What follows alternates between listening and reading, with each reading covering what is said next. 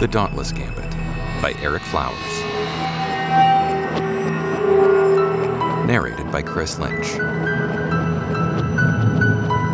Episode 34. An Unofficial Ancillary Asset. The sound of Kin's footfalls felt unusually audible against the terminus's carpeted corridor floor. All of her senses seemed heightened, even above her usual level of perceptiveness, more sentiment and feeling than her normal rational thought. Nothing was different, physically at least. The massive ship was still the same, still orbiting the Imperium's home planet, still standing watch over the people who believed they were living under threat of attack. Part of that was true.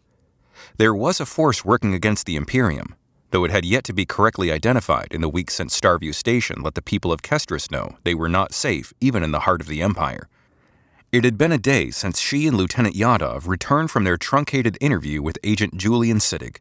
They had submitted their report to Major Drake, who had acknowledged its receipt but offered no comment. As to how this report influenced his private request for Kin to watch Commander Tau, he'd made no further comment on that either. Kin rounded the corner of another corridor identical to all the rest, Terminus crew members passing her without any special acknowledgement. And why should they? Kin's status as a 5E operative was securely hidden, and with no new orders from either Clark or Drake to stand down, it was all Kin could do to maintain the appearance of the lieutenant everyone believed her to be while serving, while carrying out her multitude of conflicting responsibilities. While the appearance of Director Clark, Siddig's superior, and unbeknownst to anyone else, Kin's, had foiled the gathering of relevant intel for the Indigo investigation, the director had convincingly reacted to her presence as if he'd never met her. In fact, his display of anger had been genuine. OS-9 was using one of Clark's own operatives against him, and as long as Kin was aboard the Terminus, her outward behavior needed to align with Major Drake's orders, meaning she and Director Clark were at professional odds, on the surface. However, the Major had made it clear to Kin that he did really not suspect Clark or his people in matters concerning a betrayal of the Empire. After the interview with Agent Siddig, it appeared both Agent Siddig and Mori were likely not relevant to the Terminus compromise, and if Kin handled her upcoming meeting with Yadov delicately enough, she might be able to guide the fellow lieutenant into suspecting Tau without revealing Drake or Clark's special interest in the commander. Having Yadov working with Kin would help legitimize her secret interest in Tau and distance the Navy version of Kin from the 5E version. The more she could get OS-9's actions to align with her 5E orders, the less she had to hide. "Miradesi, hey!" Kin stopped, stepping aside to allow a pair of crew members to pass as she turned to look behind her. Sergeant Lee was jogging casually toward her, one hand conspicuously hiding something behind his back. A surge of panic pulled at her gut as a vision of Lee's arm swinging up a bolt pistol flashed in her mind. Before Kin could do more than stifle a gulp, Lee came to a stop, mischievous but innocent smile on his face. "I knew I saw you hurrying past. I took your advice," Lee said, bouncing his eyebrows as he spoke.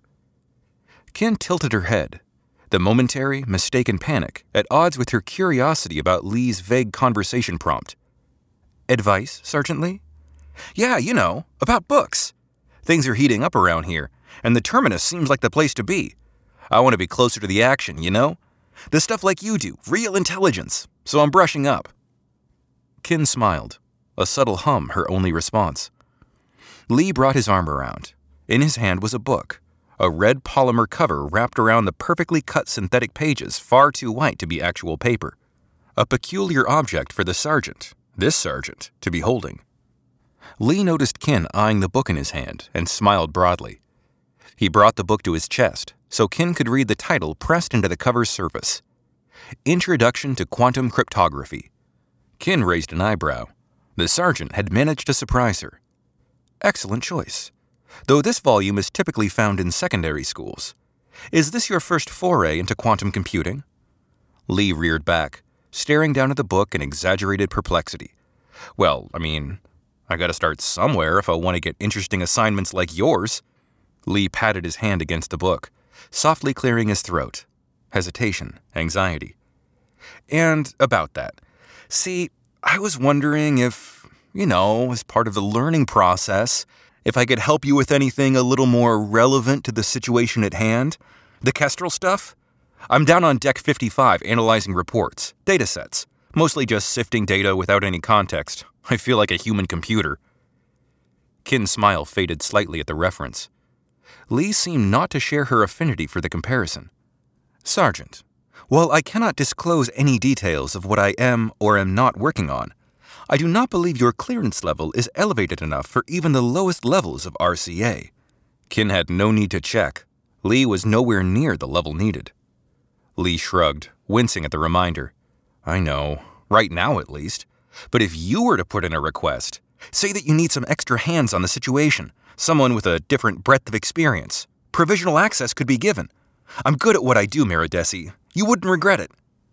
The statement about Lee's skills as a data processor were not incorrect.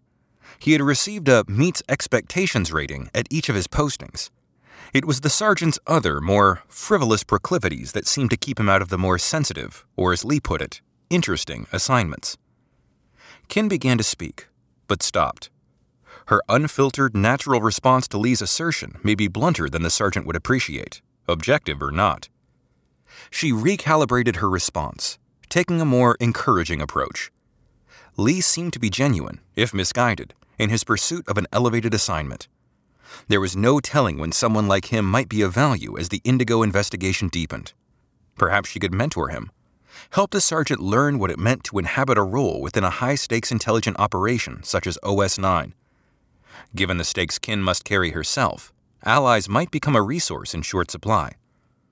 "Certainly, Sergeant. It is something I can consider and update you on at a later time," Kin said pleasantly, the statement sufficiently truthful and non-committal. Lee pressed his lips together and nodded, gripping the book with both hands. Sure. He looked over Kin's shoulder, grimacing and sucking his teeth. "I better get going. Thanks again, Miradesi. I'll keep an eye out for you." Lee smiled, again looking over Kin's shoulder before spinning on his heel and sauntering back the way he had come. Kin hummed softly, already knowing who she would see once she turned around, a warmth in her chest blossoming at the sound. "Lee being a nuisance, Lieutenant?" Yadav's voice sounded from behind. Kin turned, smiling as her investigation partner approached, datapad under her arm and mug in her hand. It was afternoon, which meant lemon tea. Morning would mean coffee. "Not at all. The sergeant is merely displaying what I would consider an appropriate level of ambition for one aboard the terminus during these unusual times," Kin said, looking back the way Lee had gone. "His aspiration could be a career advantage once he accepts that fitting in is sometimes more important than standing out." Kin turned back to Yadav, who grimaced. "Maybe. His type? They watched the action vids when they were young, thinking that Navy life is all about bolt fire and broadsides. They join up, get stuck on a ship, and realize that most of what we do now involves sifting through endless data trails and making sure our uniforms are within regulations." Yadav huffed, then let a smile appear on her lips. "Speaking of, yours appears to be well within regs, and I believe we're due to sift through some of the aforementioned data?" Kin bowed her head, admiring the lines of her always immaculate uniform. "Yes to both, please." She gestured to the corridor. Yadav turned, and the two proceeded to their reserved analysis room, exchanging the same common small talk and pleasantries they did each time they met. With strict compartmentalization hindering them from speaking about investigations in public, padding their meetups with banter was a workplace necessity until they reached a sealed door. They arrived at the analysis room and entered, doors shutting and sealing behind them. The room was divided by a smooth black glass desk that faced a large vid screen on the opposite wall. 4 chairs lined the same side of the desk facing the vid screen. Unlike the corridors of the terminus, this room's decor consisted of all muted blacks and grays, ideal for focusing on the oversized display. This data analysis room had been reserved for the Indigo investigation. While inside, no member of the terminus's security crew or even other members of OS-9 could gain physical or system access. Not even Major Drake or the Fleet Marshal could access what transpired. For the time being, Kin and Yadav were alone. Kin walked to the pair of seats in the center and pulled them both out, gesturing politely to one. "Welcome to our first Indigo working session, Lieutenant," Kin said with a smile. Yadav walked to the desk and set her datapad and mug on the glossy surface, then eased herself down into the chair. "Thank you," Yadav said, picking up her mug again and holding it between her hands. You know, one of us may need a promotion. We can't always be repeating Lieutenant, Lieutenant, Lieutenant each time we talk. Kin smiled, taking the seat next to her. You can address me by name when we are alone. In fact, it has been quite some time since I have heard anyone use it aboard the terminus. Yadav smiled as she took a sip of her tea. Kin could smell the lemon vapor. Well, Kin, how long? Kin paused. An unexpected feeling of familiarity at the sound of Yadav speaking her name. 38 days. A former classmate from the Naval Academy had been assigned to the terminus, and we spoke in a recreation center. A slight breach of protocol. One I'm sure the Major would forgive. Yadav used her mug to gesture to the vidscreen on the wall. So tell me, what do we have? Kin tapped the desk surface, and it came to life with a glow. She entered some commands, and the classified report she had prepared appeared on the wall-sized vidscreen, displaying 4 Imperium identification photographs. Maury, Siddig, Clark, and Tau. Prior to the events on Starview Station, each of these 4 had been a model agent for 5E, with a great deal of overlapping operations and encounters. Yadav held her mug near her chin, rolling it slowly between her hands. 4 people seemingly up to something, giving the obvious irregularities in Maury's Section 42 and the behavior from the other 3, but not necessarily Indigo's concern. What's our baseline on them? Kin angled her face away from Yadav toward the screen, careful not to let recognition of her 5E superior taint her expression. Director Clark has been in the Imperium for his entire career. He spent 24 years in the Navy before being selected to head up a 5E division 11 years ago. For the most part, he has dealt with operations outside of Imperium space, or, when required to operate within the Empire, with parties that are from outside. Like the Red Kestrels. Yadav leaned forward, elbow resting on the desk as she gestured to the screen. Is there any statement on record about why he went the government route and didn't move into military intelligence? Kin nodded. Yes. Sealed records, extensively redacted, show that his transfer out of the Navy was done per his request after an incident with another Navy commander. The record does not indicate with whom. Clark's record has an honorable discharge from the Navy. Kin suppressed a sigh and a tingle of guilt at prying into Clark's background without his knowledge. Whatever the incident was that precipitated his departure, there is no record, sealed or otherwise. I would surmise that this was a condition only known to Director Clark and whoever he struck the deal with. Must have been serious, Yadav huffed. Is there any cause to believe that this incident is relevant to our investigation? Kin shook her head, eager to divert attention away from Clark, and by proxy, herself. It is possible, but unlikely. The amount of unrelated professional secrets an intelligence director in 5E may be hiding could occupy us for months, and be no more than fruitless distractions. I am more interested in the other 3. Yadav set down the mug and leaned forward, placing her elbow on the desk and angling her body toward Kin's. Kin did not pull away. Okay, how about them? Kin shrunk the image of Director Clark, grateful to be moving past her primary order giver, and centered Maury, Siddig, and Tau on the screen. I spent several hours digesting the personnel files and relevant mission records for each. While each has a storied and, if I may use the aphorism, checkered past, if we are containing our interests solely on Indigo-related concerns, they may be nothing more than distractions as well. Yadav shrugged. Better to rule them out. The Major wants dead ends identified. Between Tau's bizarre behavior and the dramatics from Clark and Siddig down on the surface, makes it hard to trust any of them. And Siddig's little hints about Indigo? He didn't say it by name, but he knew. 5E is always interfering in places outside of their area of focus, an organization in desperate need of an overhaul, or elimination. She exhaled with disdain. Please, continue. Kin nodded, feeling another pang of guilt. Her primary role was as a 5E operative, but she'd spent no time with the agency and knew almost no one outside of Director Clark and her training team, and now Agent Siddig. Maintaining the other persona of the OS-9 officer was not difficult. What was turning out to be more difficult than expected was compartmentalizing the feelings the deception created. Yadav was a friend, and each time Kin spoke about anything regarding Indigo, she was lying to that friend. How long could she maintain this? Kin pushed the feelings aside. There would be time to sort them out later.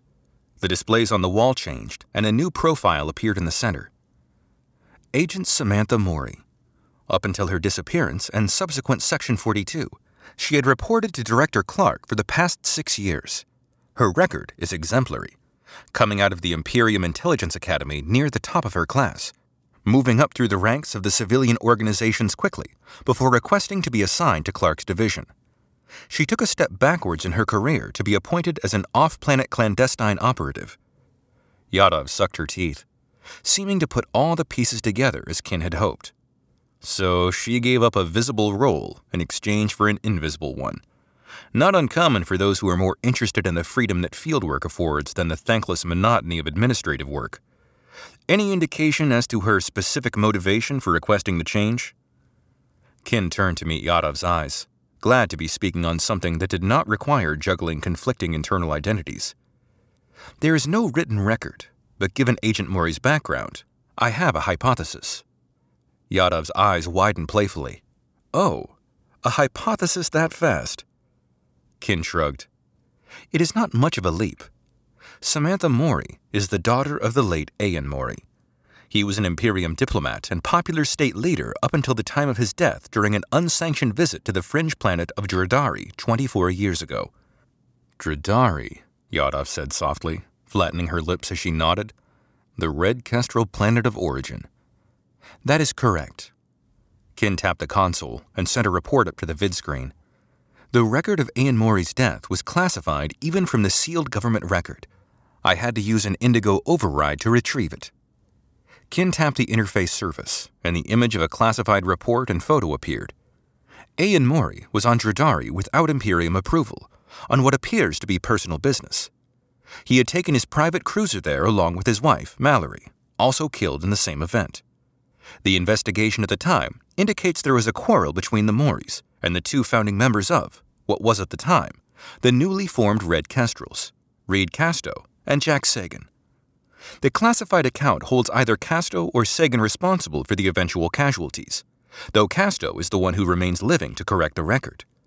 Both 5E and OS9 are already scouring the sector for Casto to no avail, who is no doubt being assisted by the unknown perpetrators that Indigo is seeking to identify. Yadav exhaled, slow and deep. Right. So both of Maury's parents died on Dradari at the hands of the Red Kestrels. No suspected motivations for either the Maurys or the Kestrel founders? Kin shook her head again. Records are unclear. The ones I was able to retrieve are incomplete, redacted, or an obvious cover. At the time, it was a major embarrassment for the Imperium. A story was created and leaked to the press about a diplomatic mission gone bad, but the truth behind Ayan's reasons for being there died with him and his wife. Yadav tapped the desk, scrunching her lips together. This is the type of trauma someone can build a life around. It gives Samantha Maury plenty of motivation to pursue the career path she did, doing clandestine work for Director Clark as a cover for personal revenge against those who killed her family. It doesn't fit the profile of someone I would expect to flip, seemingly out of nowhere, and assist the Red Kestrels. If anything, her hatred of them would transcend any career ambition. It would for me. Kin bowed her head, remembering Yadav's former assignment on the sacrificed Dauntless. Agreed. Neither my deductions nor instincts lead me to believe that Agent Maury is relevant to the Indigo Compromise. I do have another hypothesis, though. Yadav's somber expression shifted to one of amusement. Do you ever share a hypothesis you aren't actually 100% certain of? She asked, smiling and tilting her head. Kin pondered the statement. Indeed. For if I were 100% certain, it would not be a hypothesis. It would be an answer. Yadav chuckled softly. By all means, Kin, share your hypothesis. Kin tipped her head towards the vid screen as the images of Commander Tau and Director Clark appeared next to Agent Maury's. Commander Rennick Tau, former 5E agent. Before his simultaneous transfer into the Imperium Navy and promotion to the acting head of the Naval Special Investigation Division, he reported to a Director Murray Sampson, whose 5E operations focused on Imperium citizens and organizations. Beginning 5 years ago, Tau was often paired to work alongside Agents Maury and Siddig when Clark and Sampson's operations overlapped. Yadav pointed to the display, eagerness in her voice. So Tau and Maury were partners. Tao alluded to a friendship during Drake's meeting, but this seems like more than that. Qin nodded. Yes, they appeared to have quite the working relationship. Their joint missions had a flawless success rate. They worked together frequently for the first few years, but 2 years ago, that stopped. Given the detailed psychological profiles 5E maintains on their agents, I suspect the decline in mission frequency was due to what I call personal friction between the two. Yadav nodded, a rueful grin on her lips. They blurred the line between professional and personal relationships, and when things go bad, they don't want to be together in the field anymore, which turns them from objects of affection to ones of scorn. Yadav placed her hand on the desk, assembling the pieces Qin had already assembled a few hours earlier. If we combine this information with Tao's attempts to implicate both Mori and Siddig during the Major's meeting, it would appear that Tao is using her disappearance to reinforce a story he's trying to sell, not expecting us to look beneath the surface. Qin smiled, turned to face Yadav. Excellent, Lieutenant. Esme. Yes.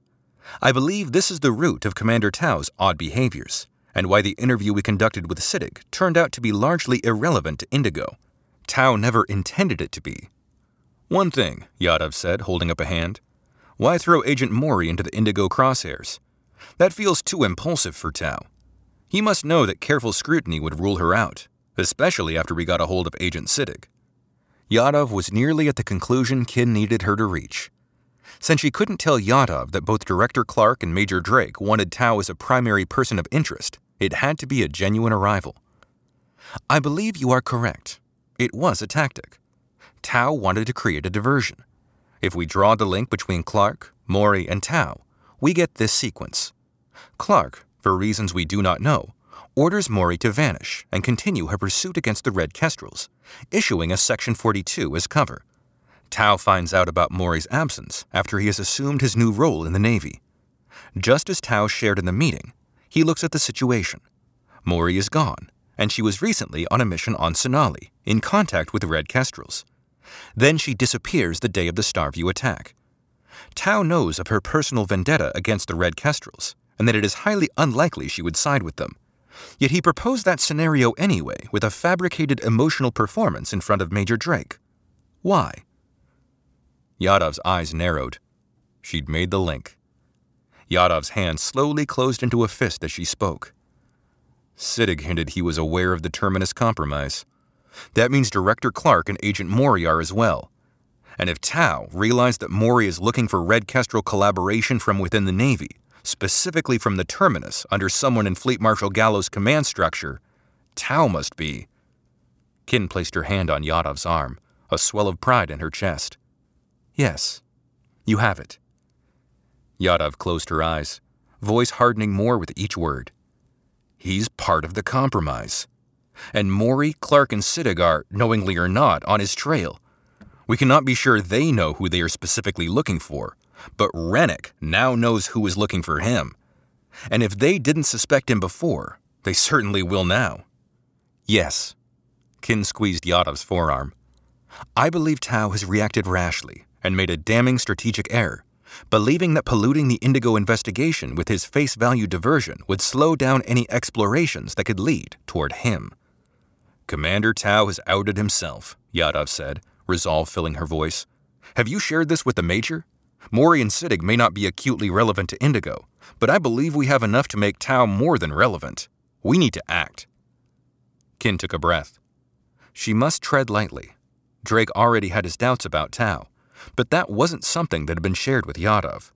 Qin quickly sorted out the 3 sources of orders she was managing.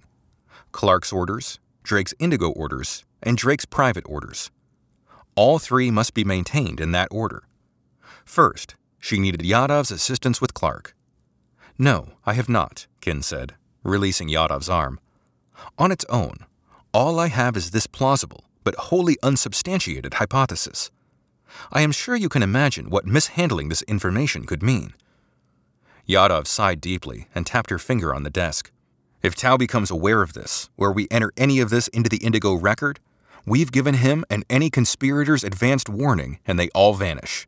Damn. Okay. She folded her arms and leaned back in the chair. If Tao is culpable, he couldn't do this alone. He'd be a pawn. That means he's leverage to reach whoever's controlling him. So what do we need to secure Tao's guilt or innocence? Kin tapped the control surface and pointed to the screen. Only Tao and Siddig's photos remained. We need evidence, irrefutable, and not just on Commander Tao, but whomever else he is connected to. Kin turned her body toward Yadav, placing a hand on her shoulder. You and I have to get it, Esme, not OS9. It was a regrettable request, one Kin did not enjoy making of the loyal and fair-playing lieutenant. Kin respected Yadav, but she also worried how the request could impact their relationship, or potential relationship, if Yadav ever found out Kin had been driven by duplicitous motivations. Yadav's eyes narrowed on the pictures of Tao and Siddig. Wait, an unanswered question slipped my mind, though probably not yours. Oh? I do not follow, Kin said, surprised at her own lack of insight into what Yadav was alluding to.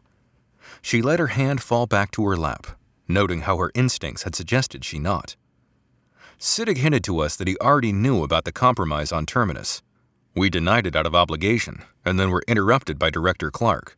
But he was certain, and Tao wasn't his source. Siddig already knew from somewhere else. Yadav was right.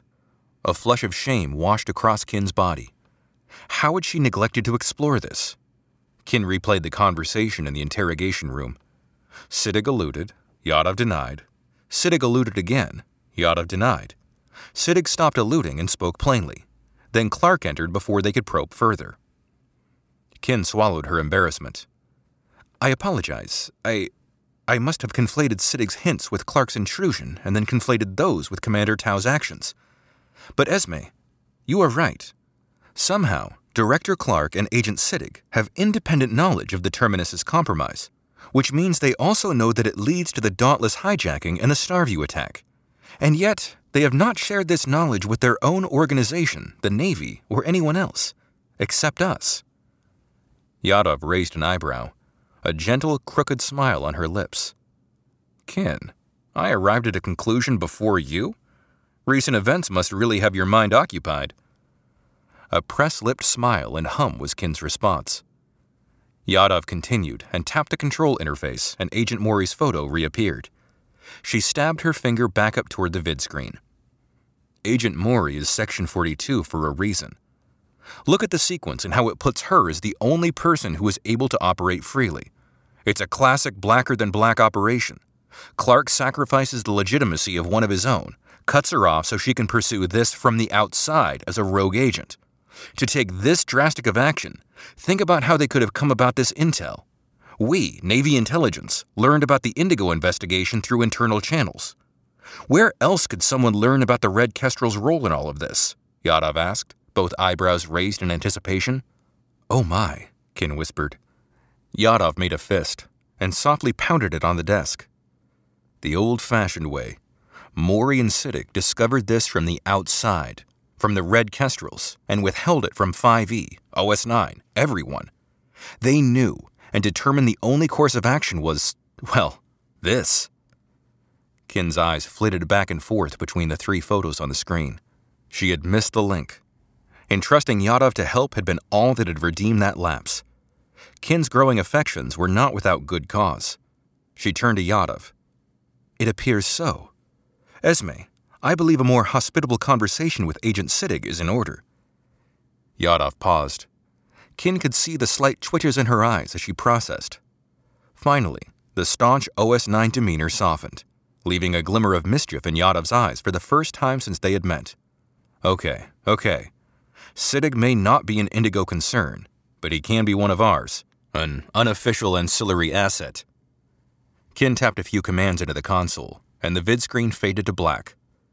I will arrange a meeting. Unofficial and ancillary. The two women stood up and walked to the door. Kin reminded herself that she was acting in the Imperium and Navy's interests. Pursuing Siddig, and by proxy Director Clark, was consistent with her OS9 role as well as Major Drake's orders, even if it put her tangentially at odds with the Director. She still had not received any further instruction from Clark, and given the proximity of their roles around Commander Tao, it might be too risky to expect more. Yadav took a sip from her mug and wrinkled her nose. It was likely cold by now. She held it between both hands, looking down into the vessel. "Kin?" Yadav asked, hesitation in her voice. "Yes," Kin replied, equally hesitant. "Care to get more tea with me?" Kin took note of the time, a flutter of irritation at the terminus work schedules dampening her mood. Evening aboard the flagship was approaching, and she would not be off duty for several hours. She needed to devise a way to contact Agent Siddig outside of Imperium knowledge. That would take time that needed to be spent on mission. She sighed at the need for delay.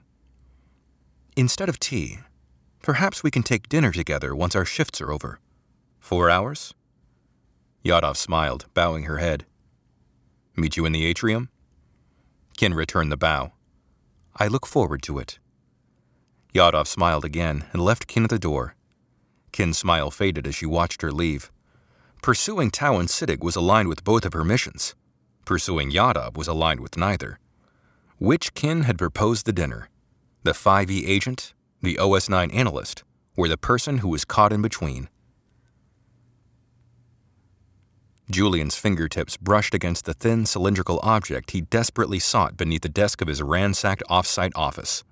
A thrill of elation surged through his body as his hand wrapped around the pencil that had been so callously, irrelevantly, and disrespectfully flung across the room by Rennick. "Ah," he murmured, crawling out from beneath the desk, office floor littered with fallen books, papers, and other remnants of Julian's vandalized eccentric ephemera. "Find what you need, Agent?" asked one of the guards, Agent Isaac, whom Clark had insisted escort Julian to his office. While Julian felt perfectly safe with the 2 men accompanying him, they were certainly more of the, as Samantha put it, shoot and stab type, rather than the more cerebral of 5E's personnel. Julian got to his feet, holding his delicate writing implement aloft triumphantly. "Indeed. It may appear insignificant, but I am sure you are familiar with the saying about the relative mightiness of pen versus sword." Agent Isaac chuckled and turned to the other guard, Agent Kaplan, before shrugging at Julian. "Hey, you don't need to justify superstition to me. See this?" Agent Isaac held out his wrist, a worn red string tied tightly around it. "A friend brought this back to me from a monastery out in the fringe 5 years ago. Said a pair of nuns wove it. They sell it as a prayer cord, but it's probably just string they use to fool tourists. I know we're not supposed to have stuff like this here in the Empire, so I don't really tell anyone what it is." Agent Kaplan stepped forward, grunting out a laugh and jerking his thumb at Isaac. "Yeah, he's so attached to it now. One time, about a year ago, we were hit by a concussion mine while riding in a ground vehicle on a mission off-planet. Isaac here was knocked out, and when medical teams were loading him into an evac shuttle and cutting off his shirt to get some stray shrapnel, he starts screaming about not cutting off his prayer cord." Isaac scowled at Kaplan. "Yeah, that's right. And maybe it was because of whatever, I don't know, charm or magic those nuns put in this string that I'm still here." Julian smiled at the 2 comrades. "Well, gentlemen, I cannot say what is charmed and what is not, but I do hope that if I find myself in what you might call a jam, a pencil like this would be sufficient enough to work myself out." Both Isaac and Kaplan chuckled. Isaac nodded down to the scattered piles of paper and books. "I knew Tau. This sort of needless mess is just his style. You got someone to help you clean all this up?" Julian sighed, looking down at what once had been the contents of his neatly, to him, organized desk. "It does not appear that anything is missing, other than the computer that the commander took during the time of my abduction. I do not suspect I will be getting a receipt for that. Perhaps the commander has lost interest in any follow-up investigation, if he were indeed serious in the first place." Kaplan waved his hand at the scattered piles. "I'll get one of ours to come watch the place, and we can at least make sure it's secure until you can come sort it out. Without the brains of the operation, brutes like us don't stand much of a chance." Isaac snorted. "Hey, speak for yourself. I was an Imperium scholar." Kaplan waved a dismissive hand at his partner. "Yeah, on a track and field scholarship." He turned back to Julian. "If that's all, the director wants us to deliver you to whatever location you request. Where to, Agent?" Julian tucked the pencil behind his ear, elated at its return, then placed his hands on his hips and surveyed the chaos around his feet. No time to clean up now. Besides, everything here, aside from the books, was stored in digital backups in his undisturbed archives. Only 2 priorities remained. First, ensuring that he protected Samantha and her mission from any further interference here on Kestris, and that meant getting out ahead of Rennick. Second, if the state of his office was a portent of things to come, readying another version of the disappearing act he'd prepared for Samantha, only this time for himself. Thank you, agents. I believe that returning to my personal residence will be sufficient. Its security enhancements are more than adequate for... Julian paused, hearing the calm around his wrist chime an unfamiliar tone. His expression must have betrayed his surprise. Agent Siddig, Isaac said, subtly unbuttoning his 5E standard tactical suit jacket. Something wrong? Kaplan's hand moved toward the bolt pistol on his hip as he turned in a defensive posture to cover the room's only entrance or exit. Julian held up a hand. No, agents. Stand down. This is just an infrequently used channel, nothing more. Julian read the message on his comm. It was just as he'd hoped. Gentlemen, it appears I have a new destination in mind, though I have a car of my own I can summon. Isaac looked to Kaplan, then back to Julian. Agent, I'm not sure that's in line with the director's orders. Julian smiled, clasping his hands behind his back. Oh, it most certainly is not. And neither will be my asking you to look the other way as I sidle past you and out into the night.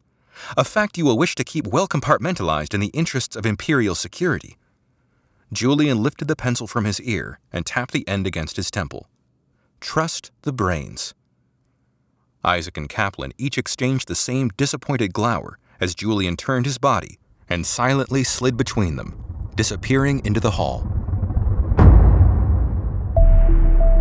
Hey everyone, it's Eric. Thanks for listening to episode 34. The chapters that focus on Kin are some of my favorite. I can't really say why.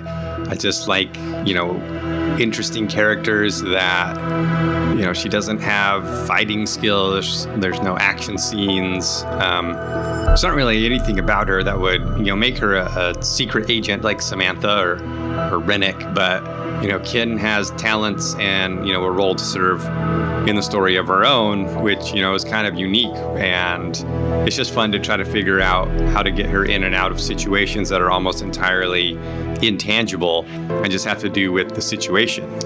And this scene with Yadav, it's one that, when I write it, it doesn't, all the little plot points and who finds out what and what does she learn about Julian and Samantha and what do they piece together, all those puzzle pieces, I don't really know what those are during the first draft because I know it's going to be changed when you go back and edit the stuff that came previous. And so when I send this, rewrite to the editor, there's all sorts of nitpicks around, well, how did Julian know this? Or where did they find this out? Or how would they have made this leap? And, they wouldn't have known this yet. You haven't mentioned it. Or, oh, you mentioned something previously and now they could bring it up. So you kind of have to go back and figure out that everything that Kin and Yadav says it's not like it's plot hole free, but you want to make it as tight as possible because, they're talking about material plot points. And so I would say out of the 60 planned, episodes, chapters in this book, there's, maybe 10 of them where the actual plot of the story is talked about by the characters and it has to be consistent and it has to make sense, internally with the story and it has to all line up. So now Kin can't make a guess out of nowhere. Something that happened before has to lead her to figure out what Clark and Julian are doing and then tell Yadav and all that. So these ones take a lot of editing. If you find any plot holes, let me know. Email me. We'll be back, next Monday with episode 35. It's going to be a fun one. Back with the crew of the Matilda. The Matilda crew gets a lot of time here at the end of Act 2, before we kind of get back to the terminus. We had a lot of stuff without the crew. Now we're back with the crew. And if you're listening, to these little snippets at the end of the episodes, no one really emails me. Still no one, 35 episodes in, no one emails me. So if you email me and tell me you listened to this one, I will write you in as a background character with a line or two into an upcoming chapter. I'll sneak you in. You can tell me whatever you want to be. You let me know. I'll make you. You want to be a secret agent? You want to be an Imperium spy? You want to be a janitor on the terminus? Let me know. Otherwise, go check out ericflowers.com. Check out the things on Amazon, on Twitter, Eric_Flowers. Otherwise, I'll see you back with the Matilda for episode 35.